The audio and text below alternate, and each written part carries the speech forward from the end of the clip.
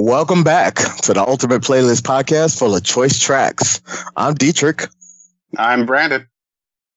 I'm Damon. And I'm Taj. Exactly. Back there with the smoker's cough. Montage. Montage. That's right. Montage. All right. So for those who don't know, we have a little podcast where we go around and make up themes, and because of those themes, we like to put our favorite music to try to match up what those themes would mean to us. And no, we're not paid sponsorship or anything of that nature. This is strictly what we love to do because we all love music and we love talking about it. So in that situation, we're going to change it over to what's called Side A. Taj, go ahead and drop that needle. All right. And for Side A, this is referring to something that I think we all have some kind of connection to. Mainly it's the reason why we're here. It's because our parents decided to get together one night and Netflix and chill and set a little music. And next thing you know, 9 months later, we were born. And it's called might be a little bit thirsty. You know, you might want a little bit of loving. You might want a let's get it on type feeling. So thinking about what kind of song would you actually put to set the mood in order to get everything in the right, proper place, if you know what I mean. Wink, wink. Bow, chicka, wow, wow. So my pick for this particular theme was a song that literally as soon as I heard it, I fell in love with it. For two reasons. One, because I love the artist that sung it. And two, because the sultry, seductive way in which she sung said song really had some things going in my pants that I wasn't really trying to think about at the time. For those who don't know, I'm talking about one of the most prolific families in the world, but she just so happened to come up with herself and take over the world by storm. Especially on her second go around. None other than the fabulous Miss Jackson If You're Nasty, aka Janet Jackson, with song choice of mine was Anytime, Any Place. Anytime, and any place, I don't care who's around. Yeah, I had to leave that pause right there just so I could get my mind right in order to finish out the statement. So with that being said, this was on her Janet album. This was definitely one of those songs that was slow. It was seductive. It took over the world by storm because everybody knew Janet as a singer and she was a dancer and all over the place. This really took Janet to the next level because nobody expected this type of song to come from her. It really came out of left field, so to speak. So, and for those who don't know, just have to go back and watch the video. It's got sweat and everything all over the place.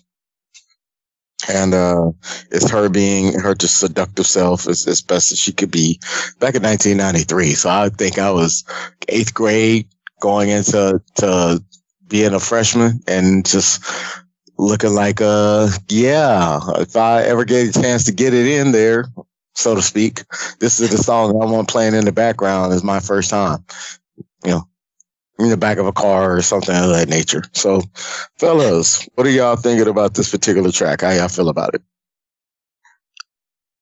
So, I'll admit I'm not familiar with Janet Jackson. Like, I haven't listened to a lot of stuff, but yeah, I know this song for sure meets a theme. Like, it's up there. Like, it's really.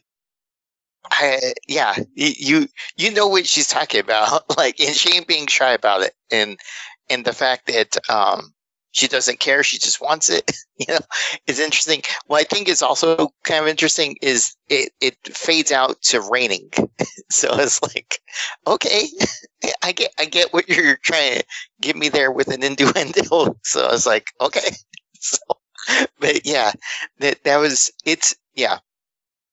I could see playing that for sure. Yeah. So, nice. Brandon. Yeah. This is a great choice. I've always been a fan of Janet Jackson. And I actually remember buying this album when it first came out. I still have it on CD. I bought it because I liked her music, but I also think I bought it maybe for the wrong reasons. Because that cover, but especially the back of the cover. Oh yeah. Yeah, I was definitely mesmerized when I was a teenager by that album cover. And then of course the music videos that they were playing on loop when that album came out. So yeah, I've always been a fan of the album. I've always liked that track. It's a great album. It's a great song. It definitely serves its purpose, if you know what I mean, and I think you do. Yeah, it's a great song. And I love that album. I remember playing that album on repeat back when I first had it. So yeah, no, great choice, and definitely, I think it fits the criteria. It's good song, good choice. Thank you. Damon, what's your thoughts, man? Well, I actually wanted to share this first. Cool.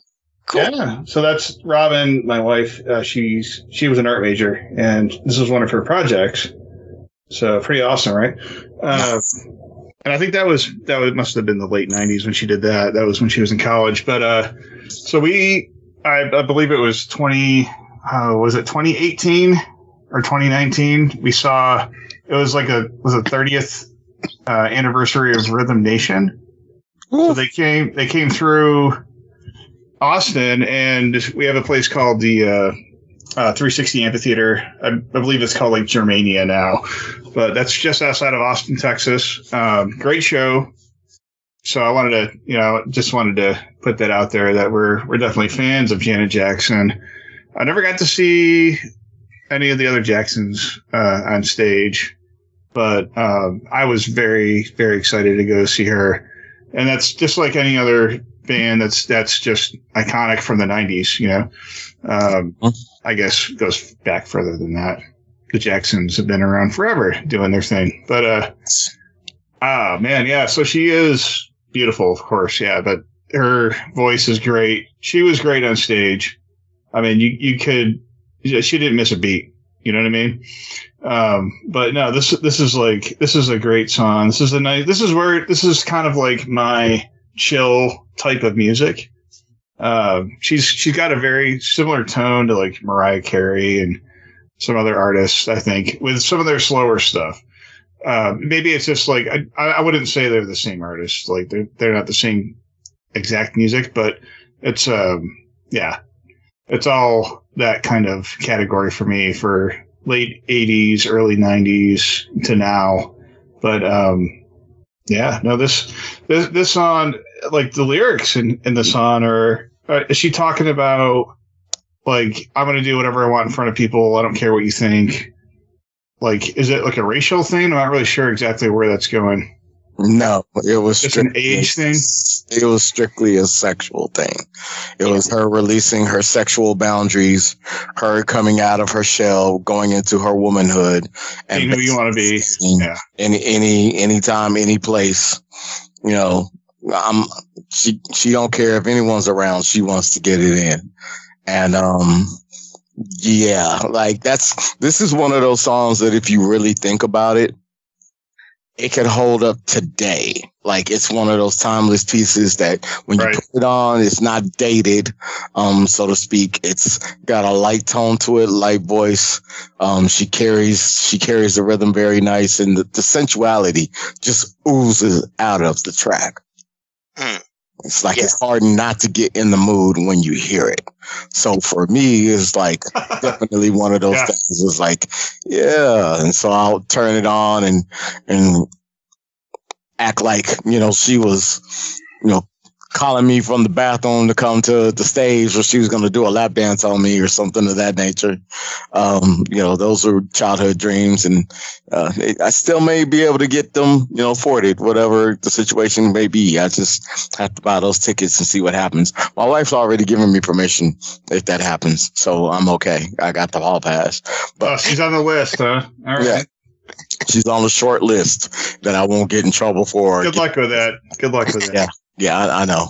It's a pipe dream, but get like 10 feet away. Get like some kind of security. No. Helicopters fly in.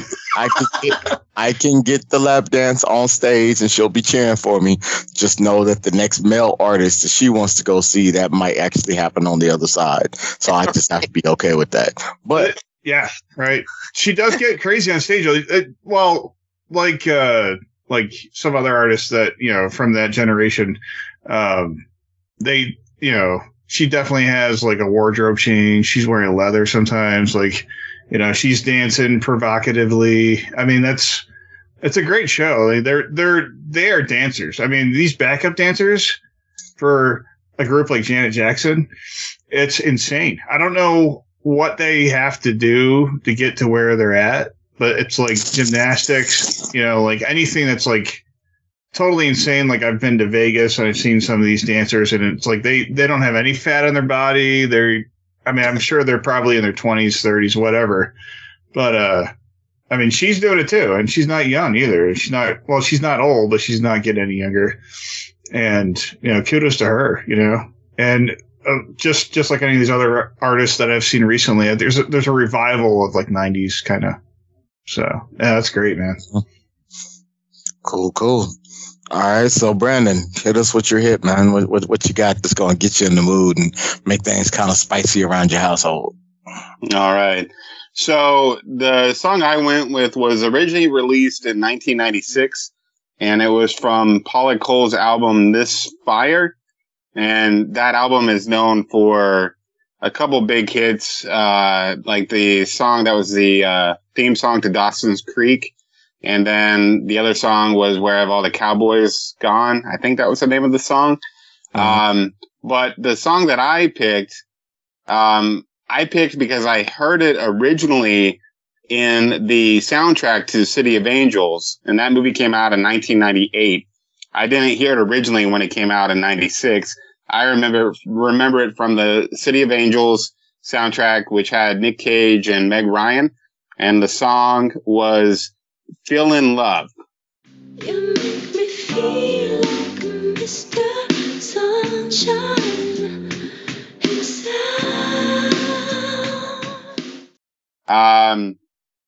So in 98, I saw this movie at the theater, and I bought the soundtrack, and then she wasn't my girlfriend yet, but my future girlfriend, future wife, we were, talking a lot on the phone, and we both had seen the movie, and we used to talk about that movie, and we used to talk about that soundtrack. And that was one song that we both really liked. I love how sultry the song is. I love the lyrics. I think what's really interesting about the song, and I think she's talked about it, Paula Cole, that she wanted to write a song about woman's sexual feelings, which is something that you don't get a lot in songs, and she definitely wanted to explore that. And I think that she does that very well. I don't know, just her voice in that song, how seductive it is, the words, and it's a little dirty, and it's great. And I was reading something that she had even said that, men appreciate the song. And, she had said after concerts, a lot of people take that song home with them, if you follow. And I totally know what she means. I love the song. I think it's a great song. Definitely can get you in the mood. It definitely is a great song for me, and my wife loves it. That's my choice. Feel in Love by Paula Cole. Yeah. Yeah. Somebody else go first. I always go first. Are you feeling the love right now? Brandon's getting a little red over there. It's all good. Oh, wait, he cut his camera off. Oh, Amy, what are you doing? Wait, stop. No, play. Don't play. All right. So, yeah, this, you know what I like about your style and my style, and I know we got two other people here, but we're not talking about them right now. What I like about our style is you take the sultry notes and amplify them for what's supposed to be done. I love that. I love your choices, mainly because there is something that if you put it out there and it's something that I've never heard before, it's something that I honestly would give a honest listen to, because more than likely 9 times out of 10 it's something that I'm going to like. And if I know that I'm hearing this and I'm putting this on in rotation, I'm not going to get cussed at saying, what the hell is that? Because it's going to fit right into the mold of everything else that I got going on. So kudos to you, my friend. That was a good one. Nice. So, yeah, I like the song. I'm not sure. I think I might have had the album. I can't remember. It's been a while since I listened to it. I mean, for sure the vocals on it, like you get the emotion from there. And I was just now looking at the lyrics for it. And I guess I was paying more attention to the music and the vocal than the lyrics. And it's like, yeah, the lyrics are on point for sure. I was like, how did I miss, like, I don't know. I need to get my ears checked, I guess. Because looking at the lyrics, you're like, oh yeah. Yeah. So for sure. But yeah, it's on point for sure. Yeah, like, I love it when songs are like kinky, like nasty without being full blown nasty. Like you throw your innuendos in there, and for those who are smart enough to pick up on it, you get it. It's Yeah. like, yeah, Yeah. those are the best songs in the world. That's how R&B used to be, back in the day when they were, talking about laying down with somebody, but they didn't actually say that they were putting their penis in somebody's orifice or anything of that nature. They just kind of made you assume it. Situations. Last night I was inside of you. I saw the sun, the moon, the stars, saw mountains being with you, and it's like, okay, you were looking at her ass in the air. I get it. Like, but yeah, I love the innuendos. They're great. So, sure. What do you think, Yeah. Damon? Oh man, yeah, this is like different from Paula Cole than I would have expected, and I didn't really I didn't really listen to the lyrics when I heard this before, because I've heard the song before, but I didn't realize she was going into such detail. But so, what do you think, Brandon? Is there another underlying like message other than just what she's saying, or is it just like it's very direct? It's very much a love song, I think. I mean, it's not a thing. So this song is an older song, right? When did this come out? It came out in 1996. So 96 things are very different than they were even in like 2006. But now, nowadays, I'm not sure if this would be something that Paula Cole would want to do again or not. You know what I mean? Maybe or maybe not. It's a very truthful song.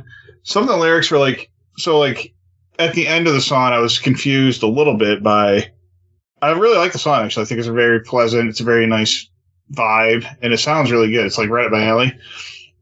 Some of the lyrics are they're crazy, and they're good. They're crazy good, but some of them are like really confusing too. Am I Barry White? Am I ISIS? I don't know where that's going as far as what she's trying to say there, but it's so that's what makes me think, like, I wonder what the message is. Like, she's trying to say more than just like, let's get it on. You know what I mean? I think that's what she's saying is let's get it on. I think that's all that she's saying. I think she's exploring her desire And, Okay. you know, this isn't about what the man wants. This is about what she wants. Yeah. Which is like, it's like the same message that you would hear in something that would be like a song about, you know, women's rights or like just anything like a breakup song or something like that from Taylor Swift, or it's kind of like the message is, this is about me, not you. It's not a breakup song, obviously. It's the opposite of that, but Yeah. That this is, I don't know. I would put it in a different category, but yeah. So, well, music like this and a lot of music, I think, especially more so today, I feel like it's about sending a message to people that maybe are misunderstanding what a woman wants or what a person wants. You know what I mean? So I guess that does fall in that category. 96, things were a little different. I was very different in 96. I know that. Yeah, no, I like it. I think all of our picks are going to have a different message. maybe a similar message. You know, I don't think music was trying to get the same message out then in the mid 90s as it is now. I don't know about that one. I think in this situation, for this topic that we're talking about, the message is pretty clear. right. It's pretty damn clear. From a guy's standpoint or a woman's standpoint, Right. it's clear what's wanted and what's perceived in the situation. So, yeah, I think that's it might be, you know, some might go different routes in order to get it out. Mm-hmm. But at the end of the day, I think it's all the same. Everybody wants to get it in. Guys don't want to choke the chicken. They want to go ahead and bang. Girls don't want to be considered little flowers. They can get down and dirty too. So, yeah, it's one of those type of feelings. So Yeah. I think that's another reason why everybody's kind of like weird about the situation, because you don't Right. really express to people what you like to get it onto, you know. So there's like different styles of that too. Completely Right. like Barry White, you know, like, you know, that's a man, but like men, women, you know, whichever artist it is, yeah, there's a message of love out there. Most artists have their message of love, for sure. Yes. And Yeah. whether they choose to express it directly or indirectly or whatever the situation is, they're getting their message out, and people are doing things to their messages. So it's doing what it's supposed to do. And that's what I think the theme of this situation is. And it makes us uncomfortable because, like I said, it's nothing that we just talk about on a regular basis. But Right. I think we're all friends here. You know, it's just us girls. We're okay. We'll be all right. Gotcha. So I like the Dawson's Creek reference too. That was probably one of my favorite shows at that time. I think I did a little bit of like extra work when I first moved to Austin in the 90s, and I got to see James Vanderbeek Uh-huh. from afar. I got to see the cast there. I don't know if they were all there. I think it was like a limited cast for the scenes. But yeah, that was one of my favorite shows, and I think I do remember Paula Cole being on a lot of stuff like TV shows. I'm sure soundtracks, all that in the late '90s, early 2000s. And she's a little bit older than us, Brandon, but she still got that vibe. She got that surprising vibe. I was just like, Paula, I didn't expect that from you. You know, Yeah, she's like, I'm human too. I'm looking at you a little different right now. Uh-oh. Right? Do I need a fire extinguisher? Man, I'm telling you. Damon, go ahead and hit us what you pick, man. What you got? So, much like the song picks that you all have picked, this artist kind of was like, she kind of had this message in a lot of her music at the time on purpose. And this album is specifically about getting it on. So the artist is Madonna. She's iconic for a lot of sexual, I guess, like portrayal in her music. She had started her beginnings in New York City. I think she showed up in Times Square and said, "This is where I'm going to be. This is where it's all going to start." And you know, she she went through a lot. I think she actually was a victim of sexual violence. I believe she might have been a victim of rape, and I think that's how the story goes. But there is a lot of reasons for her to not have music like this. But I think she didn't let that hold her back. She wanted to send a message and express herself, which I think is part of her lyrics. But so this album, Erotica, with a song titled by the album Erotica.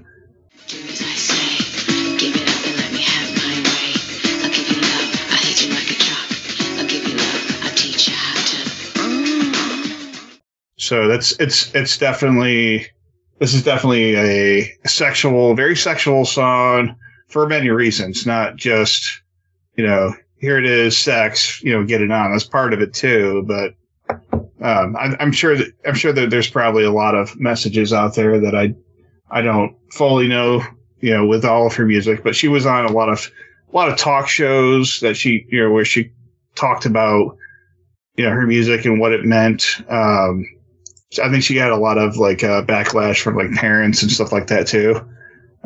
Explicit lyrics and that sort of thing, which I think, that's going to happen. But hey, freedom of speech, right? I think she does it really well. I've seen her live twice. My wife's a big fan of Madonna, and I actually enjoyed every second of the shows. And like the artists that we've all picked tonight, I think Janet Jackson would be up there with her stage presence too.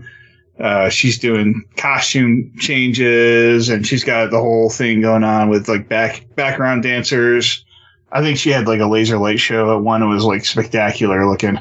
So around this time of Erotica, she also had a coffee table book that came out that was I believe it was called Sex.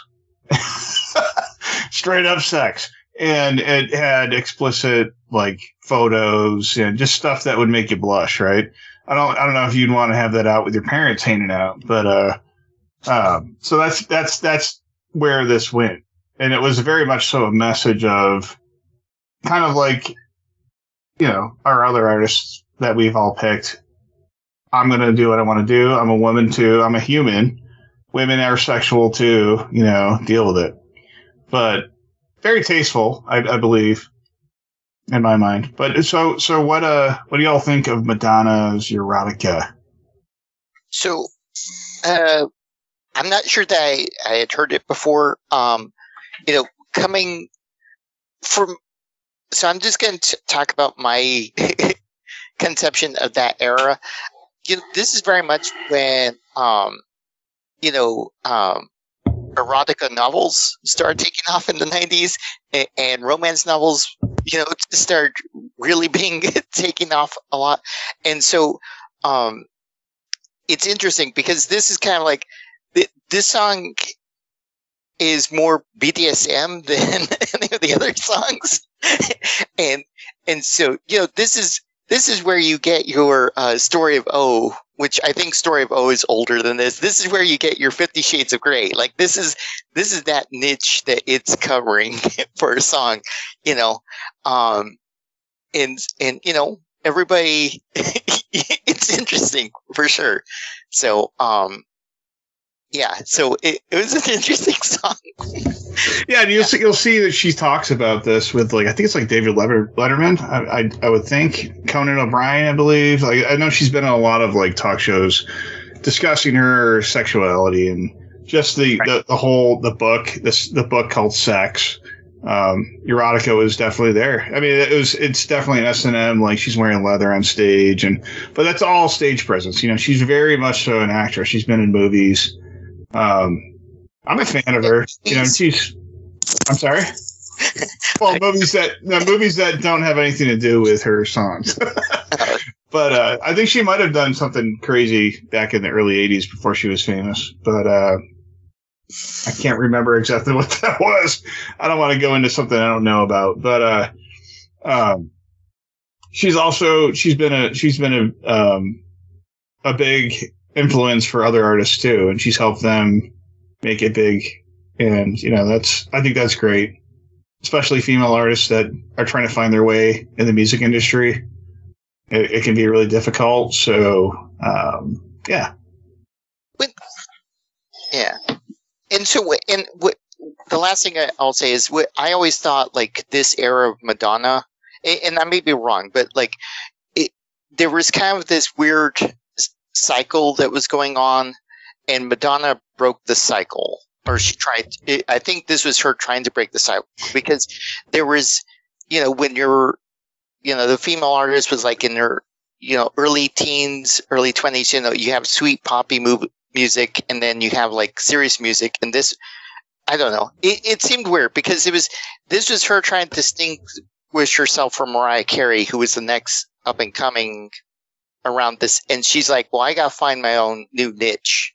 And so it was interesting that this is kind of where she went, but maybe I'm wrong. But so she started out,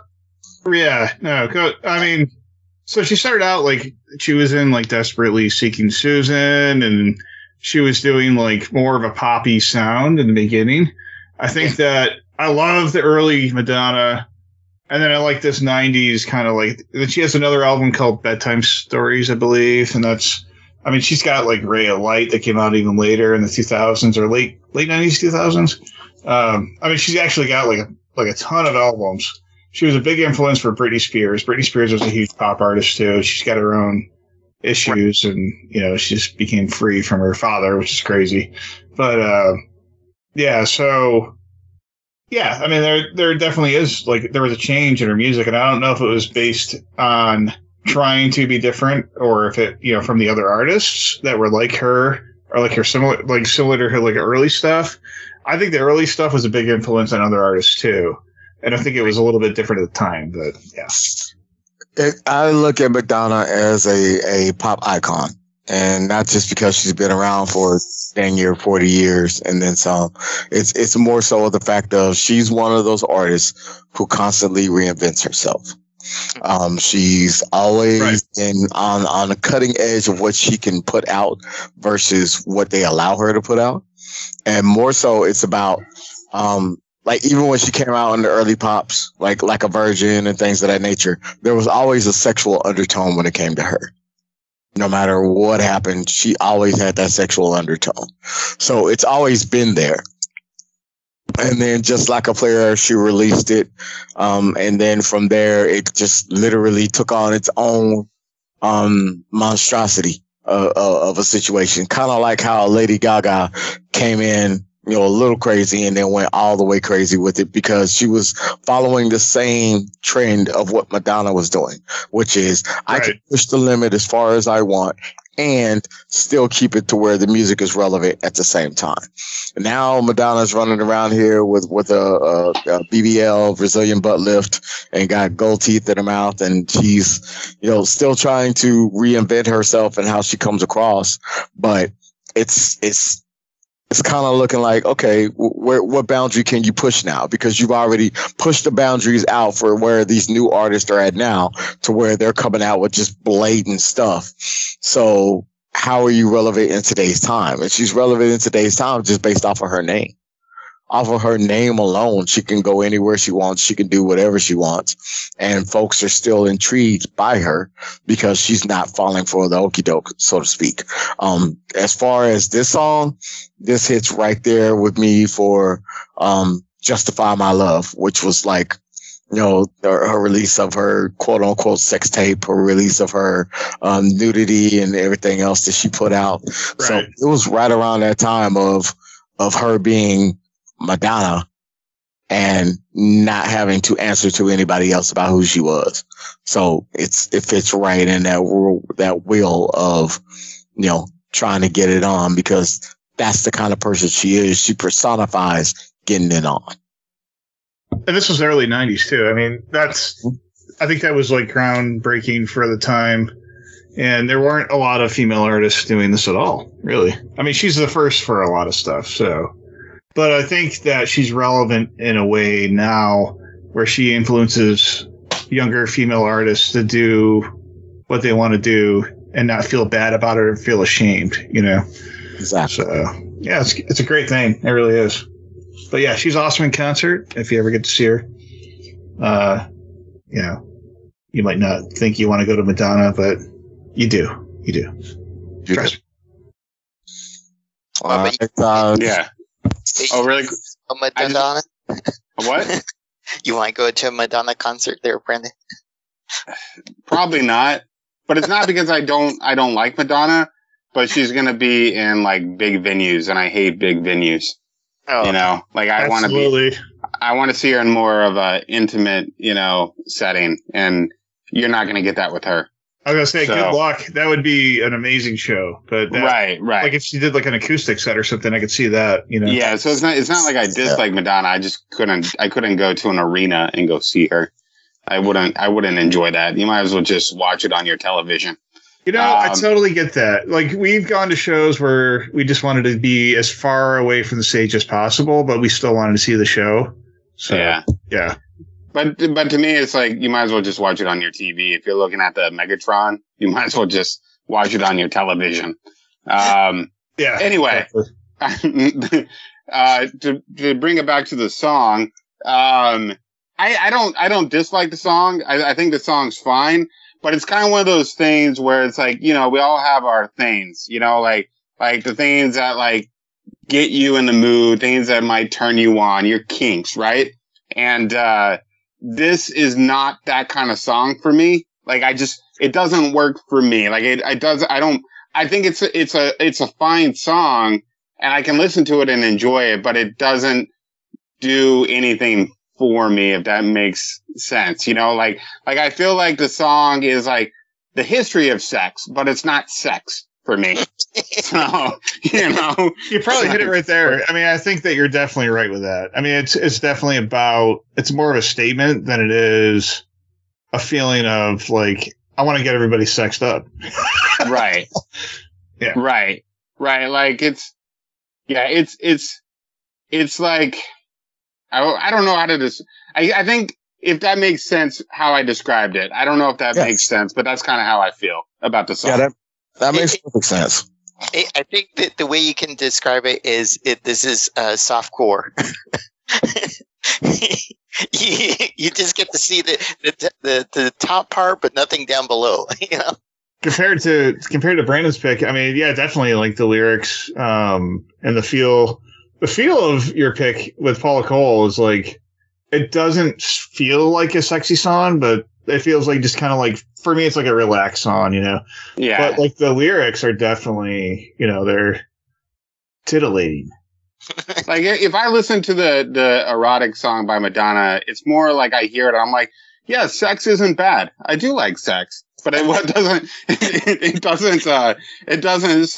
doesn't make me go, I need this right now. It's just more like, yeah, erotic is a good thing. Sex lately. Well, to me, you know what? I haven't had that in a while. I should do that. You know, to me, it does kind of speak like sexuality. I think it's a very sexy song. You know, I think it does bring me there. You know, right? It's to each their own. Like we all have our things, and it's like I said, it's not a bad song by any means. It doesn't, I don't get the same impact that I do like listening to that Paula Cole song or the Janet Jackson song. It doesn't have that same, sensuality to it for me. The vibe is different. It's right for me. Yeah. But it might be different for you because we're all different people, you know? Yeah. We all react differently. To me, I'm pushing to the rhythm, so I'm perfectly fine. No matter what song is on, I can hit the Jimmy Crack Corn and I don't care. As long as the rhythm's there, I'm in it. So yeah, I hear it and I'm like, oh yeah, that's Madonna, you know? So it's a Madonna song. Okay, cool. Like, oh, another one of those sexy Madonna songs. Yeah. Again. Cool. This is what I will say about Madonna. Madonna has pushed the envelope so much to the point where anything that she comes out with now does not surprise me. It doesn't shock me. I don't get the same raw feeling as I would have before because it's what's expected. Like you can push the envelope so far, and then when you get to that point where you can't push it anymore, now it's of the norm. And as long as it's of the norm, then you're not really surprised by it. That's how I feel about Madonna. So yeah, good. It's a good song, but it's not what I would choose. But that's not up to me to decide how you want to use it. Right. So. And I wouldn't want it to be up to you. No, especially for this kind of song. Sorry, Damon, you can't play that song. Oh, really? Okay. Yeah. I'll play it anyway. We'll work I want to be a rebel. Okay. It'll be okay. Taj, what you got, Taj? Come on, Taj. Does Taj have a song? No. I do have a song. Okay, so confession. So, like, I listen to music everywhere, like doing dishes, driving a car, doing homework. Like, I have music on everywhere. I'm not big about having music on in the bedroom. I mean, I'm trying to get there. You know, we've done it, you know, a couple times, but most points, you know, it's Netflix and chill. You know, it's not music, which is interesting. But anyways, I didn't have a good. I don't know. Anyways, what I picked was the song that I picked was "I Want to Sex You Up" by Color Me Bad.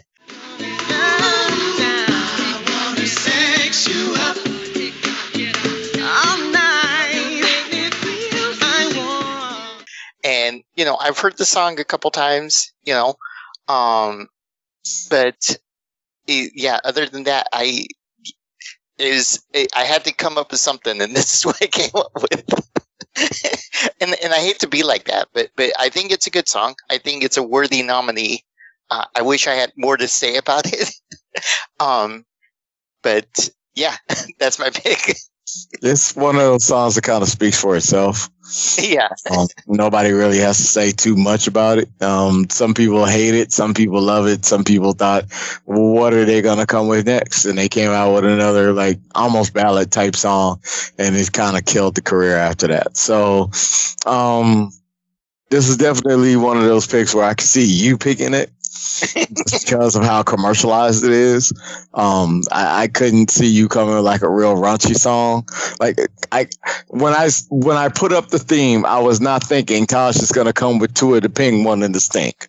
That's not what I was thinking. I knew you were gonna come with something kind of commercialized and knew that you'd be giggling trying to get it out. So I already knew what my audience was. But it was something that made me want to, you know, see where it could go. Right. This particular song I know very well. Used to sing it back in school. We used to try to get them to play it at the school dance, and they do it for like 30 seconds and cut it off, type situations. Yeah, we actually got them to play Prince one time, Get Off. And they were like, yeah. The teacher was like, okay, it's a good little song. And then he said 22 positions in a one night stand. And they were like, oh, no, we need to turn that off. This is kind of one of those songs that were like taboo being played at school dances and whatnot. But it definitely held up for a long bit of time. So it definitely put the group on the map. I mean, they couldn't go nowhere without singing that song. So I'm not mad at you. So, okay. I think it's interesting that out of the four of us, you're the only one that picked a song that was sung by guys. I was going to say that too, but I didn't want to take all Dom. Yes. Yeah. Not that there's anything wrong with that. I'm just saying I thought it was interesting. What does that say about us? I don't know. I'm trying to it's that Taj is in touch with his feminine side, so I'm not mad at it. Yeah. And we're just taking on the male perspective, I guess. We need Freud. Where's Freud? The song itself, it's okay. I mean, I've heard it a lot, you know. I think now when I hear the song, I think it's really cheesy. Yes. I think when I played it when I was doing my homework listening and my wife was listening, and I think she started laughing. And I kind of feel the same way. Like that song would definitely not get me in the mood. If you were trying to get your lady aroused or your partner aroused and they chuckle, that's not good. Yeah. I mean, it makes sense after what you said about how like you don't want to play any songs in the bedroom. and this was your choice, that makes sense. So, so the song's all right. I mean, I don't know if I liked it then, and I don't really feel any different about it now. It exists. It's okay, but I would definitely not play that to get me in the mood. So. Makes Yeah, sense. so this is like a year before Erotica came out. I think this is like, so that was 91, and Yeah. Tick Tock, You Don't Stop. Like that's all that was on the radio. I don't know why they played it so much, but this could have been part of the overplayed episode. I think that for what it is, yeah, I mean it was definitely catchy. I liked it. I do feel differently about it now, but it was in New Jack City. You remember? I don't know if you remember that movie, New Jack City, but that was a big movie, 91 as well. I think that the message is definitely different from what like my pick was, and it's the same time, right? So I don't know why it brings me to this movie Can't Hardly Wait with Seth Green. Is like his character is like trying to play like all this rap music and be cool, and he's trying to get with the ladies. He's trying to have sex, right? And that's like perfect for like what we're talking about right now. Like the scene where he's in the bathroom and he's trying to get it on, and then the handle breaks off. It's hilarious.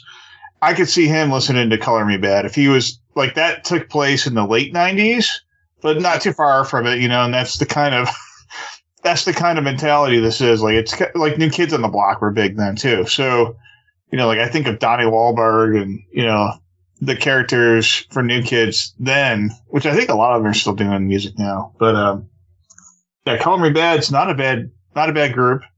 This was the mentality of the time. I mean, the early 90s, it was like a little bit of chauvinism going on, or just like ignorance, you know, or maybe it's just like innocent fun, but different from now.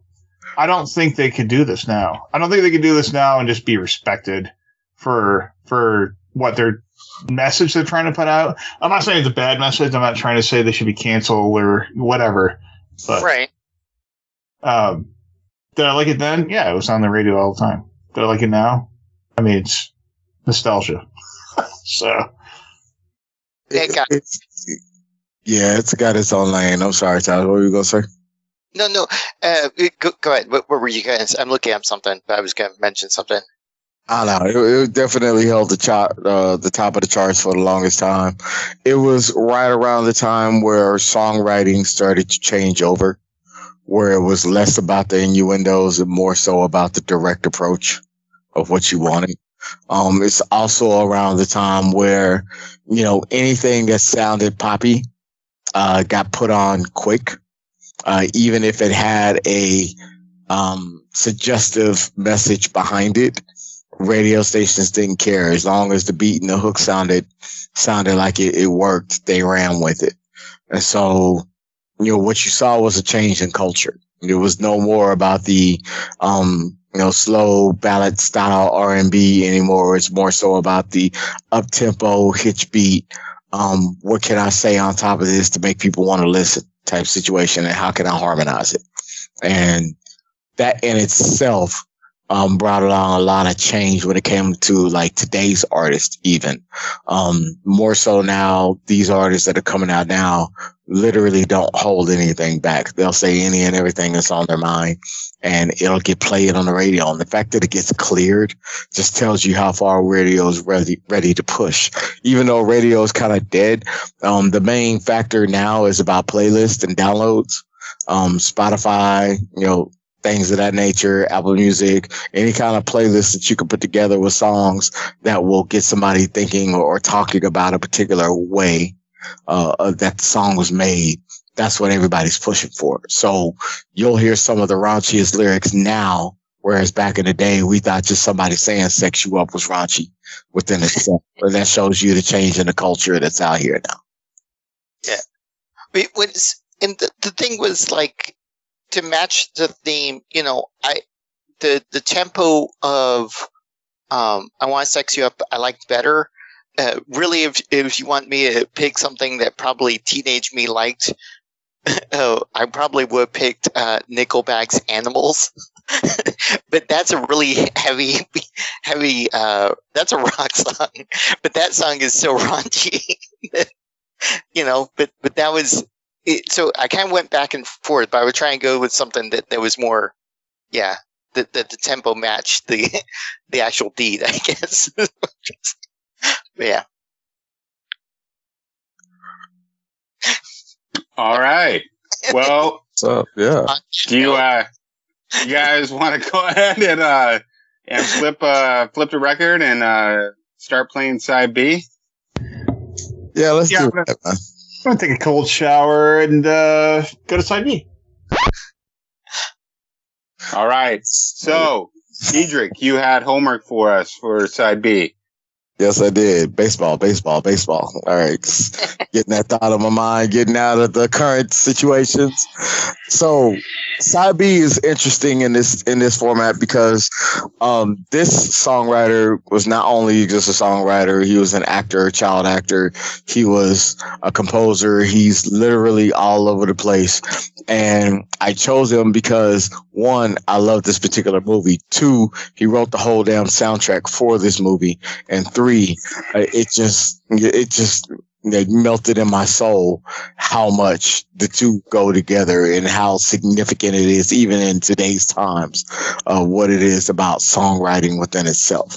Me being a songwriter, me being a producer, me being somebody who can appreciate arts for where they come from, I definitely fell in love with this whole production. So for those who don't know, the album that I was talking about was a soundtrack off of a 1976 movie called Bugsy Malone. But the artist himself that wrote it was Paul Hamilton Williams Jr. For those who don't know, it's Paul Williams is what he goes by. So long of a list of accolades and things that he's been a part of. It's crazy. For like, he co-wrote like popular songs, a number of acts from the 70s, Three Dogs Nights, Old Fashioned Love Song, Out in the Country, You and Me Against the World, David Bowie's Feel Your Heart, The Carpenters, Will Only Just Belong, or Only Just Begun, Rainy Days and Mondays. Like, the accolades are like down the list. He wrote a love theme for Barbra Streisand for A Star Is Born. He won a Grammy for that for Song of the Year. Like, musical career, he's definitely been all over the place. Yeah, it's he was song Tiny Tim on the B side of Tiptoe Through the Tulips from David Bowie. Like, it's so many different accolades that he's been a part of that it's kind of like crazy to even try to bring up the list. Someday Man, who was covered by the Monkees, it kind of made it a little bit popular. He also did the Rainbow Connection by Jim Henson, Kermit the Frog, the Muppet movies, like Thunderbolt and Lightfoot.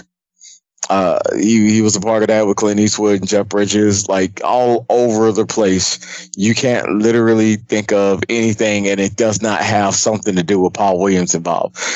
He made a cameo appearance as himself on Dexter's Laboratory, which is popular on Cartoon Network. He was a child actor himself. And for this situation, let me just bring it back down a little bit. And let's talk about Bugsy Malone. Bugsy Malone was a movie, basically with Scott Baio and Jodie Foster and a couple of other people that were involved in it. But it was a gangster style movie set in a time of kids playing the role of the gangsters and of the adults. So instead of an adult movie being about gangsters and things of that nature, it was about kids playing those roles. And instead of shooting each other and killing each other with bullets, they shot each other with cream pies and marshmallows. So it took on an adult content role, but it made it so light and heart heavy that, you couldn't do nothing but fall in love with it. So the reason why I brought it up is because there was a soundtrack to this particular movie where Paul Williams wrote the soundtrack. You don't hear that a lot. especially nowadays. You hear a lot of collaborations, a lot of individuals that will come in and put their 2 cents in, and it's a whole production team behind a particular soundtrack, especially for a movie. In this situation, his name is on all the credits. He literally wrote, produced, co-produced, did the singing, background singing, the whole nine, which is like unheard of for, nowadays in these type of situations. So that in itself was something that I brought up, and I fell in love with, just following the backstory of how that came about. And when it comes to the soundtrack itself, the soundtrack is very musical. It is a musical based format. So, you're going to hear all these songs inside the actual movie at one point or another. And my favorite that I have to pick, which I love the whole damn album. Let me just get that understood. There's not really a favorite that sticks out in my mind, but the reason why it's my favorite is because I caught this movie watching TV back in the day when you only had like 15, 20 channels. Not 600 or whatever is out here now. There was no HD. It was during the KMVA days where they had the movie matinee movie playing at 12 o'clock on Sundays. And I actually caught a hold of the movie. And the reason I caught a hold of the movie was there was this one part that I had turned the channel to, and the song was "So You Want to Be a Boxer." And it was about this guy that was trying to be a boxer in the ring, and he went to Joe's boxing ring. And so Joe is telling him all the things that he needs to do in order to be a boxer. And all the guys are chomping at the bits, trying to take a chunk out of him, trying to kill his dreams. And Joe is like the only one that's sitting there saying, hey, if you don't have this, you ain't got it, so to speak. And so it was like the way in which it came across, and the triple drum that comes in the beginning of each riff, and the way that the beat flowed, and the whole harmonies in the background of everybody going, let me Adam Joe. It just literally caught my heart. And as I went back, I went and got cassette, not cassette, VHS. VHS. Yes, I literally went back and bought the VHS, and then from there I lost the VHS and bought the DVD. And some of the sound quality was taken out with the DVD, but I can understand it for what it is. And even now, if you listen to it, you don't get the fullness of a vinyl chart of it, but it still is there, and it still holds a whole heart on the sleeve type feeling for me. So for me in itself, that was one of my best moments in formulating a soundtrack to an actual movie.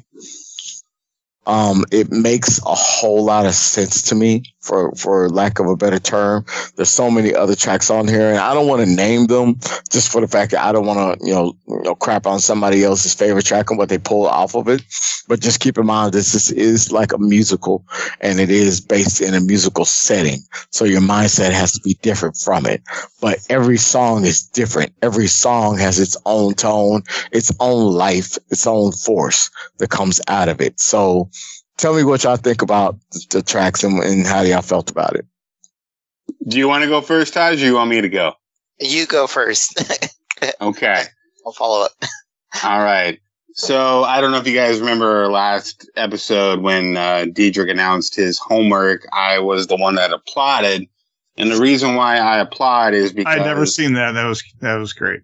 Yeah, I am right there with Diedrich on this album. I love this movie. I love the music. I adore Paul Williams. I think he is one of the best songwriters of all time. Yes.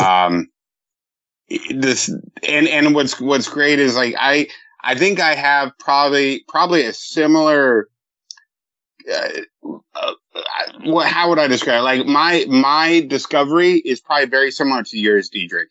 So this was one of those kind of films that used to play matinee on local TV, like on Saturdays and Sundays. And I think the first time I ever saw it, just like you're flipping through the channels and then you see this. And I don't remember anyone else being home. And I swear every time that movie played on like a matinee, I was the only one at home, and I was the only one that ever watched it. And so, and it's one of those kind of things for the longest time, I always felt like, did I make this movie up? Yeah. You know, like, because like I would mention that to other people I knew, and I'm like, have you ever seen this film about kids being gangsters? And people are like, I don't know what you're talking about. Like, it's not one of your fever dreams, Brandon. Shut up. So, you know, so then like, of course, as I get older, you know, I definitely know the name of the movie. And then, you know, then I get older and older, and then I learned who Paul Williams is, because I didn't know who Paul Williams was. I just knew I loved the movie and I loved the songs. And then I got into Paul Williams at some point, probably in my 30s, or like late 20s, early 30s, because one of my favorite movies of all time is Phantom of the Paradise. And Paul Williams is one of the lead actors. He plays Swan in it, and he wrote all the songs in Phantom of the Paradise. And then, you know, you go down that rabbit hole, and I'm like, oh shit, he did all these Muppet movies, you know, like, and he did like Muppets Christmas Carol as well. And then you just like, you see, like, you've already named so many here, Diedrich, but you just see the list and you're like, oh my God, like, this guy is prolific, you know? Yes. And yes. Yeah, and like, you know, he started like you said, as a child actor, had his own bands, was a solo artist. He was an actor. He's even in Planet of the Apes, one of the Planet of the Apes movies. I mean, he's all over the place, you know? So anyway, then I discovered that he wrote all the music to Bugsy Malone. And then once I rewatched it, and you hear his voice coming out of all these kids, like in many of the songs, I'm like, oh my God, no wonder I love Bugsy Malone, because I love Paul Williams. Like, I've loved Paul Williams since I was a kid, and I didn't know it. Yep. So anyway, I adore this movie. I got to show it to my wife a few years ago. She loves it. There was a recent remastered Blu-ray that came out in the last year, and I picked that up, and I rewatched it again a couple of nights ago for this episode, and same feelings that I got when I was a kid, you know, and you can't say that about every movie. There's movies that don't hold up, that don't have that give you that nostalgia. And when I watched that movie, I remember what it felt like watching it for the first time on television back when I was a kid. And, I love this movie. I love the songs. I think every song is great. The album itself is a little bit different than some of the songs that are in the movie. Yeah. But it doesn't matter whether it's the movie version or the soundtrack version, the songs are great no matter what. Yeah, I adore this. I'm so glad you picked it. I never would have thought in a million years that this would have been your choice, Diedrich. It's not to say that like you don't know the movie, but it's just not something that I thought anybody would pick, you know? Like I've certainly have thought about Phantom of the Paradise, but I didn't, you know, Bugsy Malone, I'm like, wow, where did that come from? But I'm so glad you did. So yeah, I love this movie. I love the album. I love Paul Williams. I love everything about it. And if I had to pick a favorite track, which is very hard, you know, for me, it was a close tie. I almost went with Tomorrow because I love Tomorrow. Oh, Tomorrow's yeah. But the one I'm going to go with is You Give a Little Love at the very end of the movie. I love that song because I love that they use a song earlier in the movie called Bad Guys, and then they bring it on home with You Give a Little Love. The two together just go hand in hand. The message is so good.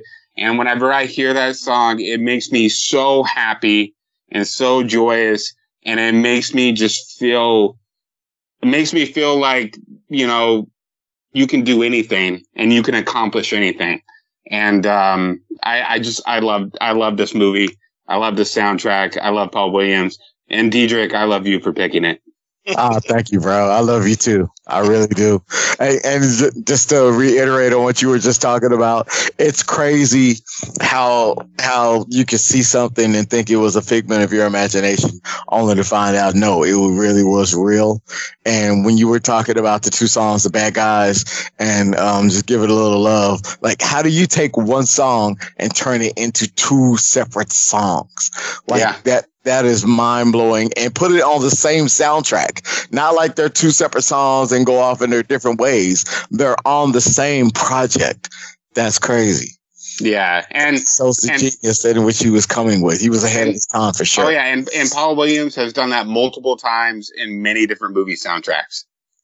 Yes, like who remembers Emmett Otter's junk band? Chris. He did all the music in that, and those songs are incredible. All of it, like it's totally credible. Like this, I definitely love it. Look up this man's resume. It's amazing. His resume is damn near second to none. There's not very many that can hold a torch to it. I'm just going to say that right there. He was in Smokey and the Bandit. Who all knows about Smokey and the Bandit? Come on, man. Like, dude. Yep. Get yourself Burt Reynolds. Yeah. So, yeah. I love it. Great choice. So, I had never seen the movie. So when you guys told me this was happening, I was like, okay, there's a movie with this, and my kids might like it.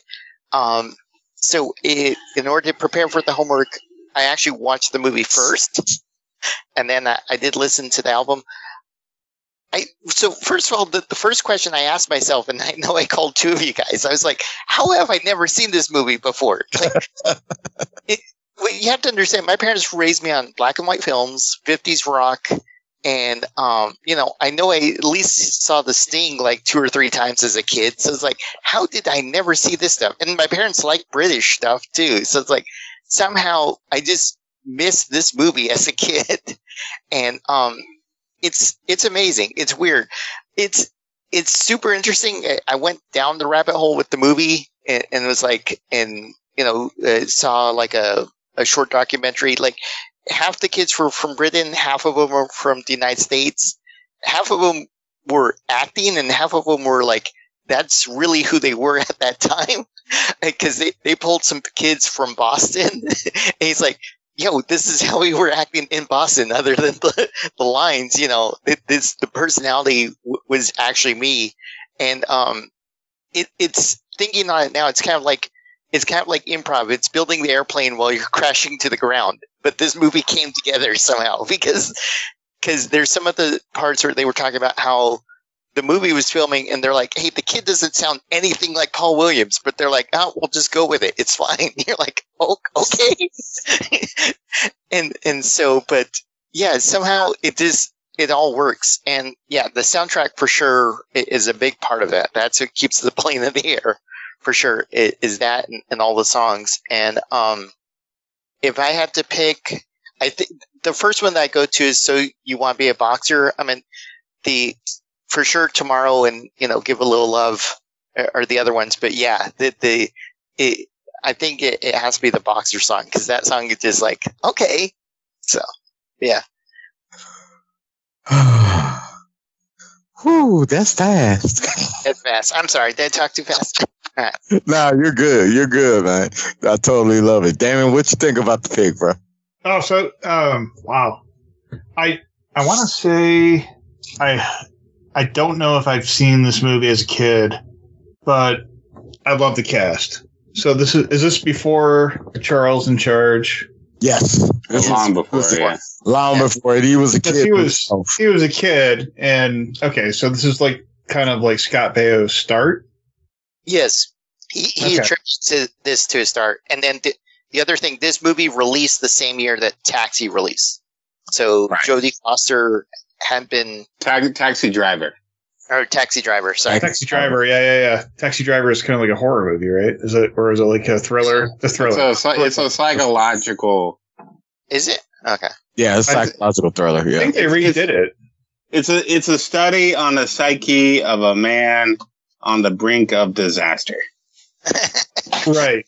Really?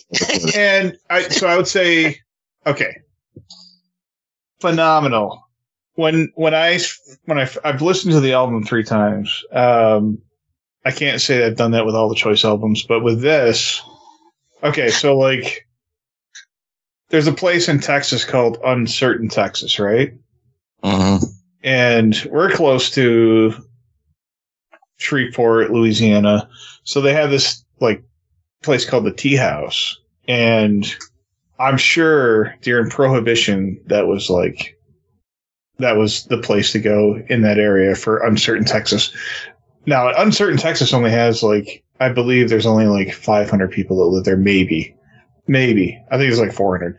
But the movie is based on speakeasies and the Prohibition era, trying to get away with stuff, but it's like a satire on that.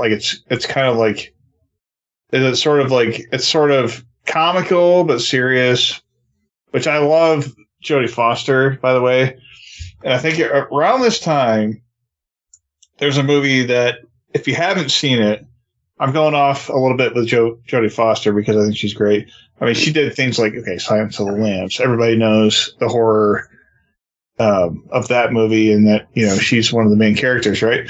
So she's done a lot of horror type stuff, but really, really not gory, but really well done 70s and early 80s films that are kind of like the horror or the spooky genre. But she did something called Little Girl Who Lives Down the Lane, and so Martin Sheen is in that too, and that is a phenomenal movie, and that's close to the time that she did this.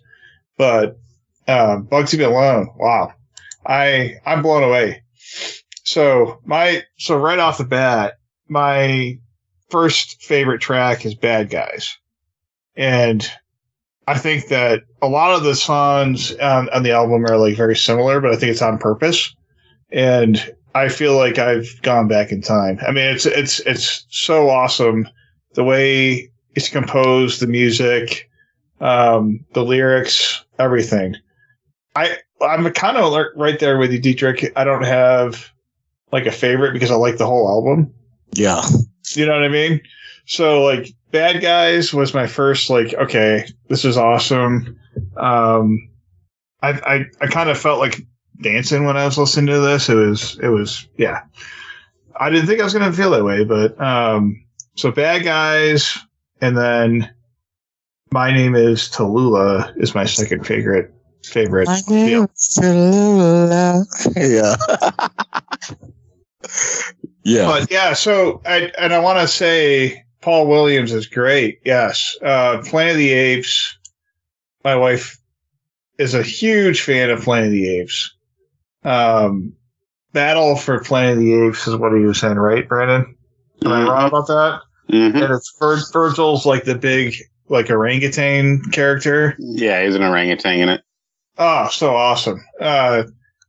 And then he's composing music, and he's an actor. And I mean, there's something to be said about the late 70s where pieces like this were done. This is around the Star Wars era, where I love how, I think he did some stuff with Jim Henson too, right? Paul Williams? Oh yeah. Yeah, he's on with the Muppets. Yeah. So, I mean, that, to me, that is that's true art. You can't really compare the digital video graphics, everything that you see today, to what you saw then, where that's all you had. But it was done so fucking well that it was okay, you wouldn't think, oh yeah, so this is something that someone's just moving around, whatever. It's such a true art form. I think it's a shame that we can't have more stuff like that today. But yeah, Bugsy Malone is I haven't seen the movie. I'm gonna see it.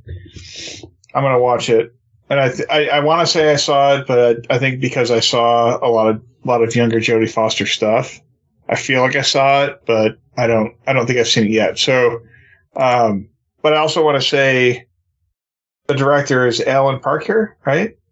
Yes. So yes. Alan Parker, he just passed away not so long ago, 2020. So, he had a lot of influence on stuff like Pink Floyd's The Wall, which is amazing, right? So he had a lot of like film music influence, which I think that helped with something like Bugsy Malone. I mean, Evita.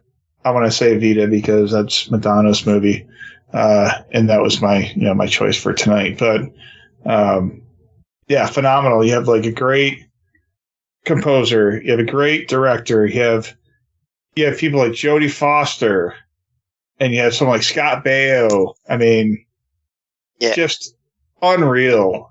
And so you have the acting, you have like the right idea for how a scene should be and how the music should fit.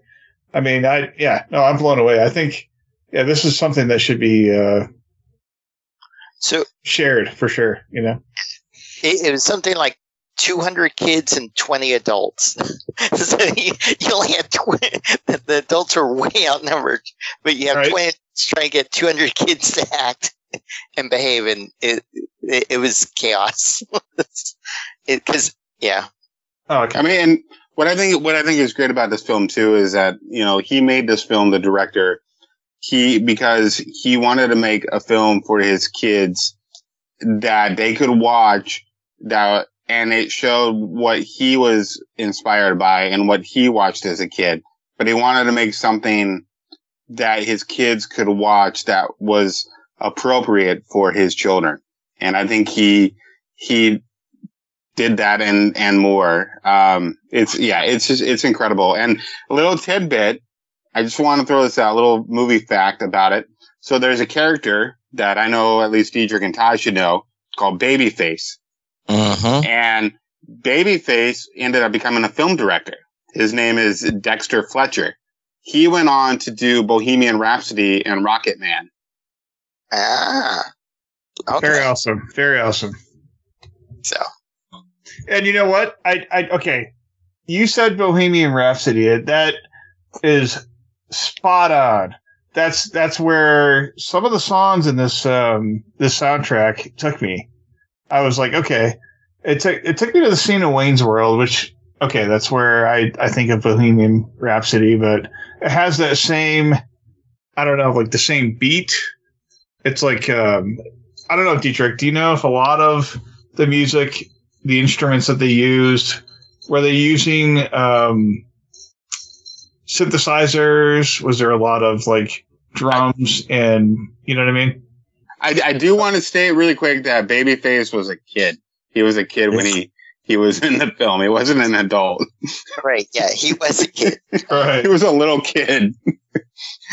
Yeah, no, he was a kid. But yeah, it was, they experimented on a lot of boards in order to get certain sounds out of it, and definitely took a theatrical approach to a lot of music, especially with Queen. So, Bohemian Rhapsody, kind of hit the chord when it came to how that music came about, because he didn't want to be, just regular rock rhythm and roll, 2/4 count type situation. They wanted to make a whole scene out of every track. It wanted to take you places that you normally would not go to in your mind when you listen to music. So that formula and that format, I don't want to say was carried forward with this particular sound.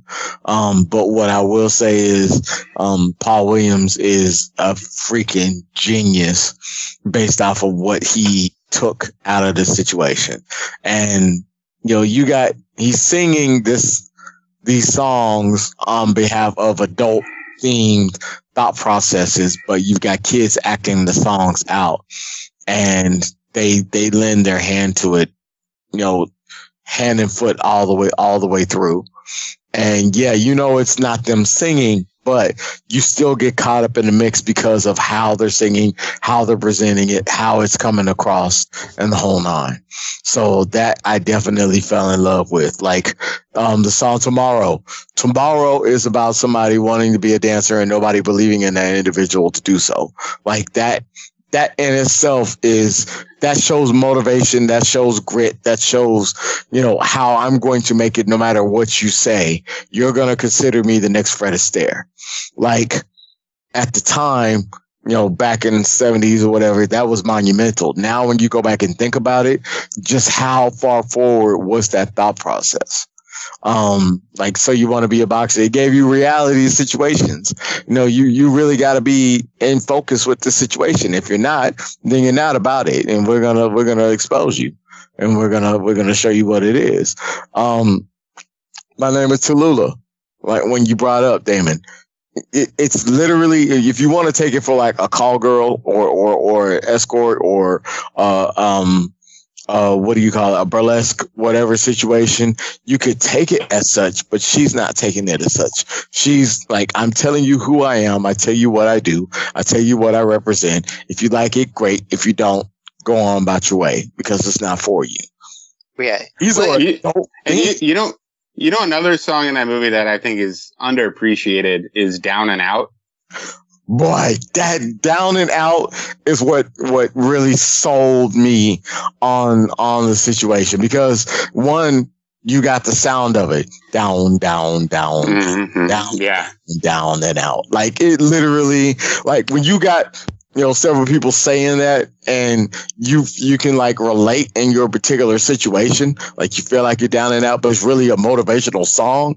Like that's mine, and that's bounds above what it was supposed to be. And I wish if they would have put this movie out and play it for kids today, like it might change some of the mindsets it may have. If I got to curate like kid movies, like let's say like I got to curate a Saturday matinee, this would definitely be one that I'd want to put on there, because I would want to introduce this to a bunch of kids, because it's just phenomenal. And really quick, I just want to say before we sign out here soon, highly recommend watching the documentary Still Alive, Paul Williams Still Alive, because Paul Williams disappeared for a while, and for a long time people thought Paul Williams was dead, but he was still alive and still famous in other countries, and they made a documentary that followed him, and it's phenomenal. Okay. He is an international phenomenon for sure. And like he's 81 right now and kicking all over the place and still getting it in. Like you can't do that just because. Like you really have to have a talent for that. Yeah. On that his talent. On that Blu-ray, there's a little featurette, and it was recorded in 2021, and he's still firing on all cylinders. They had an interview with him, and it was great. And what I think is interesting is I think this movie is maybe more popular across the pond, because the documentary that I watched was celebrating the 40th anniversary, and so they brought together like all of Fat Sam's gang, and we're interviewing them in England, and then they came over to the United States and interviewed the four Americans. So, but it seems like I think this movie has another life in England. Like if you go to England, people are going to know this, but if you come to the United States, people are like, "What?" Yeah, and I want to say really quick, shout out to the kid that played Fat Sam, because he was amazing in that movie. Yeah, but he said that was really him. Like everything I saw, he's like, that was just me being me. It's like, so, but yeah. Is this like the first Sandlot? It's kind of like a younger crowd. I really want to, like Goonies or something like that. Like I really want to check this movie out. I feel like I did see it. I might have been too young to remember it, but we have something to watch this weekend for sure. You know what? I would compare it more to Hook, but with no adults. Like this is very much it's like a kids movie, but absolutely not a single adult in it. And so that's what I would compare it to more than that is great. Yeah. Oh, I love it. It's like the what is it? The Neverland Boys. What are they called? Like the Lost Boys. Yeah. The Lost Boys. If they decided to put on a gangster film from the 30s. Right. Yeah. And it's very much, it has all the tropes of a gangster film, but it's that British sensibility of this is what we think American gangsters are. Yeah, So good. Well, Paul Yeah. Williams did some work with a lot of artists. I think he worked with even David Bowie, and Yep. I mean, that's like that right there is badass. Just by saying David Bowie and the Carpenters, like who can have that credit to their name? Not very many. That is a short list. And he was a big celebrity in the 70s. He was on Johnny Carson all the time. All the time. I mean, he was in Planet of the Apes. I mean, this is like that blows my mind. I mean, there's too much there. And again, Phantom of the Paradise, guys, one of my favorite movies, and he's so good in it. We're gonna have to have a film fest at your place, Brandon, based on we need to write down a list, man. I think we're gonna be up all night. I know. We're gonna have to do it though. Yeah. It's gotta be. I'll bring the booze. I'll supply the movies. Nice. I got chips and dips. Taj, you can show your pretty face on the screen somewhere, and we'll figure it out. Okay, sounds good. Yeah. I'm excited now. This better happen. All right, so do you want to go ahead and sign out? No. Hold on. No, I forgot. I think we have something else going on. Yeah. So this is kind of where we go to what is it called? Side B. Well, no, we're already there. This is where we assign homework. We're towards the end of the record, but you have to assign us some homework, Damon. Yeah. Oh, okay, yeah. So this is like the hidden track on side B. So if you stuck around this long, you're still listening. I have a lot of bands that I really love. When I pick a choice album, it's different from a choice track, right? I think I think we all do this, where the choice album is definitely something that's more near and dear. It's really hard for me to say what my favorite choice album is at any time, but I don't know if it's too soon, but I want to spotlight something for you guys, and your homework is going to be probably something that you're very familiar with, so that's fine. But I've seen these guys live. The band is Pearl Jam. And the album is 10. Okay. All right. I hope that was good. That was a good sigh. That was a great sigh. That was a damn it, you hit the nail on the head type situation. Yes. I love 10. I love Pearl Jam. I saw them at ACL. I wouldn't want to see them anywhere else. That hit the spot. Matter of fact, I would want to see them somewhere else. I want to see them in a Seattle bar with practically nobody in it and loving that intimate setting. That's what I wish I would have seen them when they were coming up. So they're a Seattle band. Formerly, most of the members were a part of a band called Mother Love Bone, and that's kind of like that's the beginning of a new thing, a new era in Seattle rock, grunge. That's what I grew up with. So that's what it is. I think Brandon and I are geeking out about some of the Offspring stuff because that was kind of like our thing in the 90s. We're the same. Yeah. We're all about the same age, but like, yeah. I think that this hits home with a lot of things for me, but I didn't know if it was too soon, but here it is. All right. Works. Well, there we go. So everyone, that's your homework for next week's episode. Pearl Jam's 10. 10. Not 9 and not 11. 10. Don't confuse them, Taj. All right. Well, this has been Choice Tracks. You can find this on our website of choicetracks.com or email us at choicetracks@gmail.com. And please subscribe and listen to all past and future episodes. And then let's go and sign out. I've been Taj. I'm Brandon. I'm Damon. And I'm Dietrich. We're gonna keep spinning those choice tracks. Oh wait, no, we're gonna pick up that needle, but you keep spinning those choice tracks. Or we can spin them too. We're gonna keep spinning. We're gonna keep spinning. Down.